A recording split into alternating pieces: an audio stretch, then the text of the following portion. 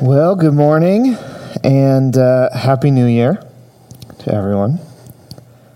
We made it, right? It's 2021. We're here. And of course, we can all say, what a year about 2020. I wonder if you're the kind of person who has any sort of New Year rituals. You know, if you're the kind of person who likes to begin a certain way. Maybe you eat a certain type of food or watch the ball drop in Times Square every night or every year at that night. Or maybe you're the kind of person who makes a resolution. Right? This, of course, being the most popular, the most common ritual that we have over New Year's. If you are worshiping with us online, if you are streaming right now, you can drop in the comments if you make a resolution or not. You can even put what it is if you want to. Here are the 25 most popular resolutions, at least according to lifehack.org. I'm not sure if that's a very reputable site or not, but it's the one I chose. Here we go. I'll go up to the top one, right? But you probably know what it is. 25, though. Adopt a cute pet.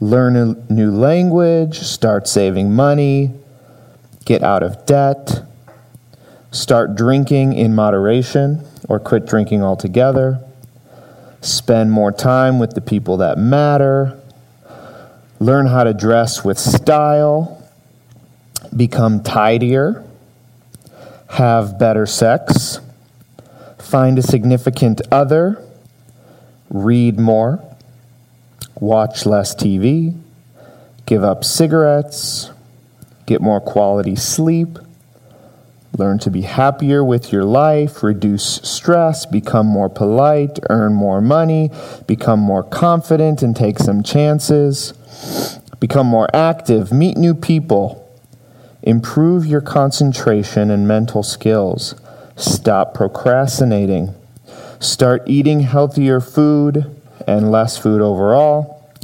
And number 1, which you probably can guess, get in shape. Get in shape. I'm not a big resolution guy, but if I'm honest, whether I share it or not with others, that's probably what I'm hoping for every year. Secretly, beginning the year, I'm going to get in shape this year. This year, I'll feel comfortable going to a pool in the summertime. It's always there under the surface for me. I assume for most of us, very few of us, we're physically how we want to be. And often I think that serves as a sort of tangible, visible reminder that we're not who we want to be emotionally, psychologically, spiritually, relationally either. And while the statistics for resolution keeping are hilariously low, one thing that all of these point to is a sort of hopeful beginning, or a hopeful new beginning. We're hopeful that change and growth and goodness are actually possible. We love new beginnings. I think there's something good in that. I don't want to just be a naysayer to resolutions.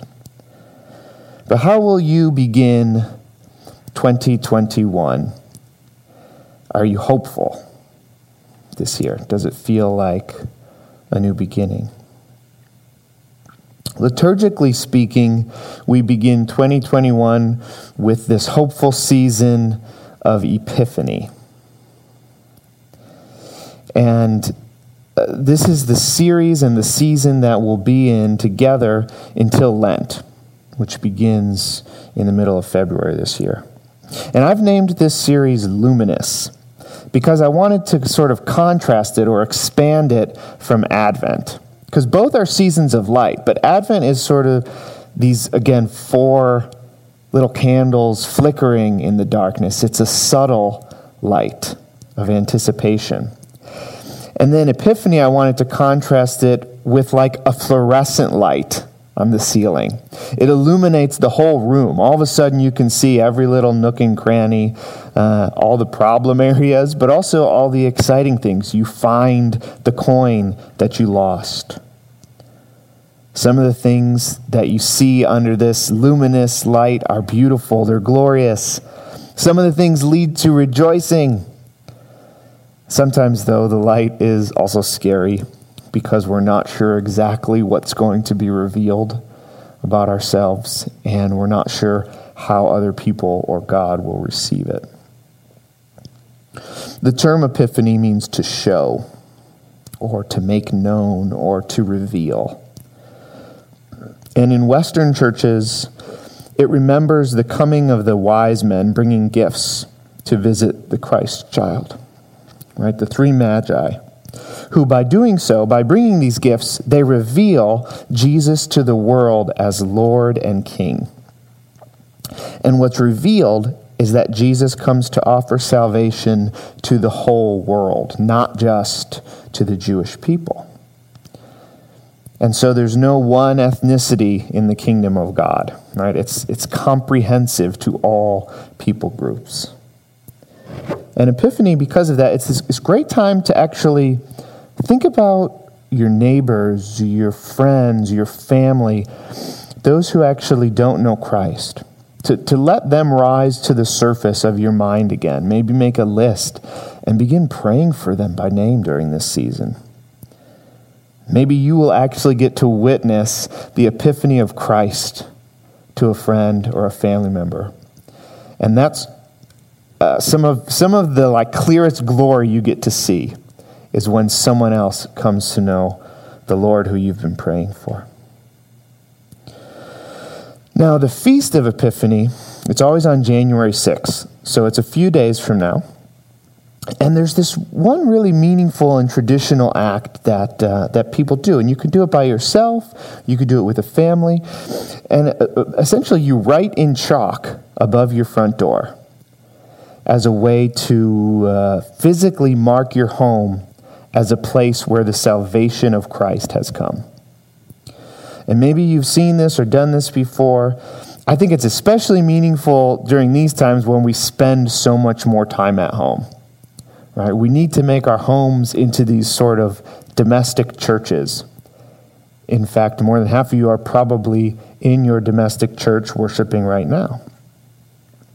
But what you mark is you mark CMB in between the year. So 20 is on one side, 21 would be on the other. And in between all of those is little crosses, little tiny crosses. So it'd be 20 cross C cross M cross B cross 21. And the CMB, it stands for the sort of traditional names of the three magi, Casper, Melchior, and Balthazar. But they also abbreviate the Latin phrase Christus Mansionem Benedicat, which means may Christ bless this house. And then the beginning and the ending are the year. So you see sort of visibly represented that Christ's blessing is present in the midst of this year, in the middle of it. The crosses, of course, represent Christ. This is a really simple way to remember and be present to the encounters that you have with Jesus in the everyday moments of your home. It's also a sign to anyone who drives or walks past. Either they'll know what this means, they'll say, oh my goodness, Christ is present there, or they'll think, what is this strange chalk written on their door, right? Now, what I like about this, there's nothing magical about me coming and praying. If I come and pray and bless your house, you can do this without me completely. But I could come and do it and be outside masked because it's a totally outdoor thing. So if you do want me to come and pray with you, pray and bless your house, we can do that. Just send me an email. So that's the season we're in. That was a long preface, but that's okay. We've talked about the new year, the new season. Now we dive into this new gospel of John. And while the hopefulness of New Year resolutions often fade fast, The beginning of John's gospel is infused with a lingering hopefulness. It remains. The prologue to John's gospel, it begins with truly life-altering good news. It also becomes the prologue to the gospel. So not just a prologue to John's gospel, but a prologue to the gospel and a prologue to Epiphany. So all the other stories that we're going to read during Epiphany about Jesus' baptism, about the first disciples following Jesus, about the Magi, or Jesus' first miracles, all the light that they shed is subsumed under the brilliant light of these verses. God becomes human. And I feel like I have to be honest right now. I love these verses so much that I didn't want to study them. It was like when you get a beautiful cake and you don't want to cut into it at all. That was how it was. I just wanted to read them over and over again and sort of enjoy it. And because of that, the sermon is not as polished as it could have been. So I'll just be upfront about that. But it comes truly from love for the text, hopefully more than laziness. But there are two aspects that I do want to dive in about the text with us together. And I think they show us the hopefulness of the incarnation. So the first aspect is John's vision of the creative ontology of Jesus. It's a mouthful. And then the second is the holistic salvation that Jesus offers. So first, the creative ontology of Jesus. I'll read verses 1 through 5 again. In the beginning was the Word, and the Word was with God, and the Word was God. He was with God in the beginning. Through him all things were made.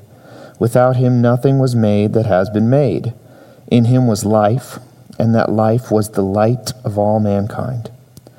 The light shines in the darkness, and the darkness has not overcome it. In the beginning was the Word. I love that. And it would be fun to get into speech act theory or linguistics or go into the Greek philosophy of the word logos. But at the end of the day, we have to remember that John is first of all a Jew whose imagination would be formed by the Hebrew scriptures. So while it's fun to go into what did logos mean in the Greek, and really what we're dealing with is John's imagination being shaped by the Old Testament, by what the Word of God would mean there.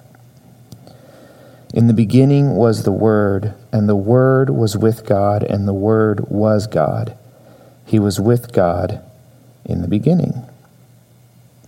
So this gets at the ontology of Jesus, the uniqueness of his being, right? That's what ontology has to do with, the being of Jesus. All of Jesus' works and words, they flow from the eternal fount of Jesus' eternal existence as the Word. Everything Jesus does is therefore a revelation of who God is. Works as well as words, because everything that Jesus says and does points beyond mere external appearances to who Jesus is.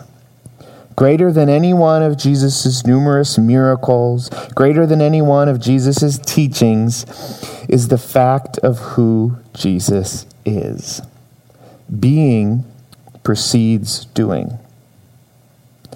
Essence precedes action. Later on in the gospel, we even see that Jesus declares himself to be the way, the truth, and the life. And more important than him raising Lazarus or the young girl from death, or from him himself even being resurrected, is the fact that Jesus says he is the resurrection and the life. And John gives us this ontology of Jesus right in the prologue of his gospel. It's right in this beginning piece. And he's sort of inviting us to pay attention to the stories of Jesus that he's about to tell, because they will reveal what God is like. In the beginning was the Word. And in the Hebrew Scriptures, God's Word is always linked to God's creative action. It's always making something. It's his effective speech or self-expression. We see this in Genesis, right? There's these great parallels in John 1 and Genesis 1. And God said, it's God speaking, "Let there be light," and there was light. And God said, "Let the water under the sky be gathered to one place, and let the dry ground appear." And it was so. God uniquely has effective speech. It's always effective. And John establishes a connection between God's act of creation through his word and his act of providing salvation, which is a sort of recreation through the incarnate word, Jesus. And in the Old Testament, we see that God sends his word to accomplish his purposes. You might be familiar with these beautiful words from Isaiah 55. I'd love to read them. It's verses 10 and 11.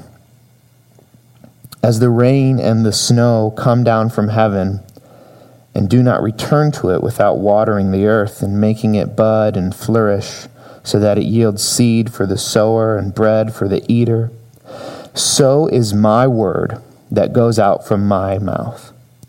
It will not return to me empty, but will accomplish what I desire and achieve the purpose for which I sent it." God's speech is effective and creative. It brings something new into the world. And John says Jesus has been the speech of God, always, in his ontology. His being is one of generative goodness in the world. And so he proclaims, "Through him all things were made. Without him nothing was made that has been made." And I love that Lorene was saying, pay attention as we're reading the creed, because that's even in the creed that we all recited. And then it's again in our text. Jesus, the effective speech of the Father, is the Creator. That's what it's saying. Yet the Word became flesh and made his dwelling among us. The Creator becomes the created. And this is referred to as the doctrine of the incarnation, which maybe you're very familiar with, maybe you're not. It's been this doctrine that's sort of been under attack throughout the history of the church, and usually not attack on purpose, but just because it almost feels fragile. And so if you think too much in one direction, it can feel like you're attacking that doctrine. Too much in the other direction, it can almost feel like you're walking down a tightrope and you have that balance beam, right? And the moment that you're leaning too much this way, you're accentuating the one and diminishing the other, so on. And that's because it's a mystery, right? It's really hard for our minds to fully grasp. How on earth can God become human, remain fully God, and actually be fully human? That's what the doctrine asks us to assent to. And the reason that this doctrine is so important and why the church has fought throughout the ages to defend it is because by it, Christ offers holistic salvation. So as the church was fighting to defend this, they got together in the 4th century, and Gregory of Nazianzus, he was the Archbishop of Constantinople, which is now Istanbul. He said, "What has not been assumed has not been healed. It is what is united to his divinity that is saved." So in other words, in order for God to transfigure our broken humanity, it was necessary for him to lay hold of it in all of its brokenness, not to assume some other problem-free humanity instead. Right? God had to become fully human God didn't just come to save our minds or our souls or our words, but the Word became flesh. There's a sculptor that I like named Lynn Aldrich, and she's in the Los Angeles area, and she makes these really fantastical sculptures, usually out of like she'll make something that looks like beautiful coral reef out of household sponges and things like that.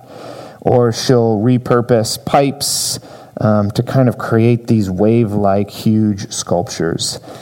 They're really beautiful. You should definitely Google her if you get a chance. I don't have any way to physically show you her work here, but Lynn Aldrich is her name. And she talks about how the doctrine of the incarnation has become pivotal in her understanding of art making and in making her sculptures. And I want to read this quote from her. It's kind of long, but it's really good. She says, "Certainly, a more intellectually tasteful and politically correct solution would be finally to rid ourselves of these diverse clumps of organic matter in a nirvana of cosmic fluffiness, especially in our new era of virtual reality. We sense the embarrassing slowness of the body, its clumsiness and tendency towards inefficiency, quirkiness, and decay," which is probably, this is my own insert, why we make resolutions to try and change it every year. Anyway, she says, "It is in the context of experiencing our lives within these less than perfect bodies that the most outrageous of Christian affirmations is flaunted. Incarnation declares God in the person of Jesus Christ to be simultaneously the most mysteriously other and the most down-to-earth of human beings. And it is that down-to-earthness that bestows dignity to and declares delight, not just in the body, but in all the matter of the cosmos, contenting God's affirmation of the goodness of what he has made. Our physical realm has an eternal worthiness. Somehow it too will be redeemed beyond its already spectacular cellular, atomic, and subatomic construction. It is the antithesis of our culture's predominant view that stuff is just stuff. Christ's down-to-earthness, I like that saying, as Lynn says, is profoundly hopeful news because it means that all of our down-to-earthness matters to him and that it will be taken up in glory. And this really fills our days with more meaning than we can comprehend. What has not been assumed has not been healed. But the good news is that all of our humanity has been assumed. He has been tempted in every way. Verse 14 says, "The Word became flesh and made his dwelling among us. We have seen his glory, the glory of the one and only Son who came from the Father, full of grace and truth." And verse 18 says, "No one has ever seen God but the one and only Son, who is himself God and is in the closest relationship with the Father, has made him known." If you want to know God, look to Christ. If you're wondering where to begin or where to be sustained, look to Christ. The hopefulness of the incarnation is that Christ has come, and he shows us God. Thomas Merton says, "As a magnifying glass concentrates the rays of the sun into a little burning knot of heat that can set fire to a dry leaf or a piece of paper, so the mystery of Christ in the gospel concentrates the rays of God's light and fire to a point that sets fire to the spirit of man." Through the magnifying glass of his incarnation, he concentrates the rays of his divine truth and love upon us so that we feel the burn. And all mystical experience is communicated to men through the man Christ.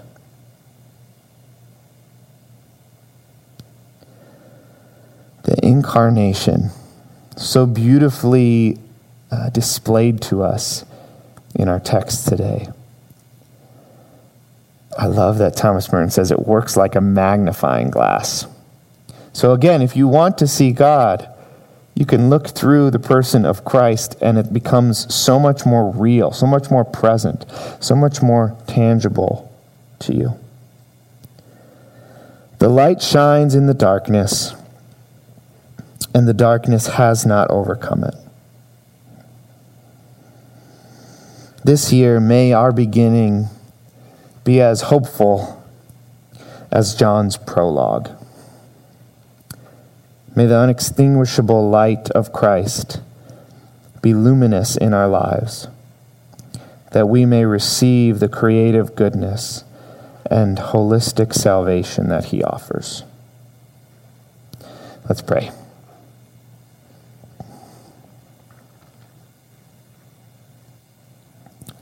Father, I'm so thankful for your scriptures. I'm so thankful for those words that will not return void.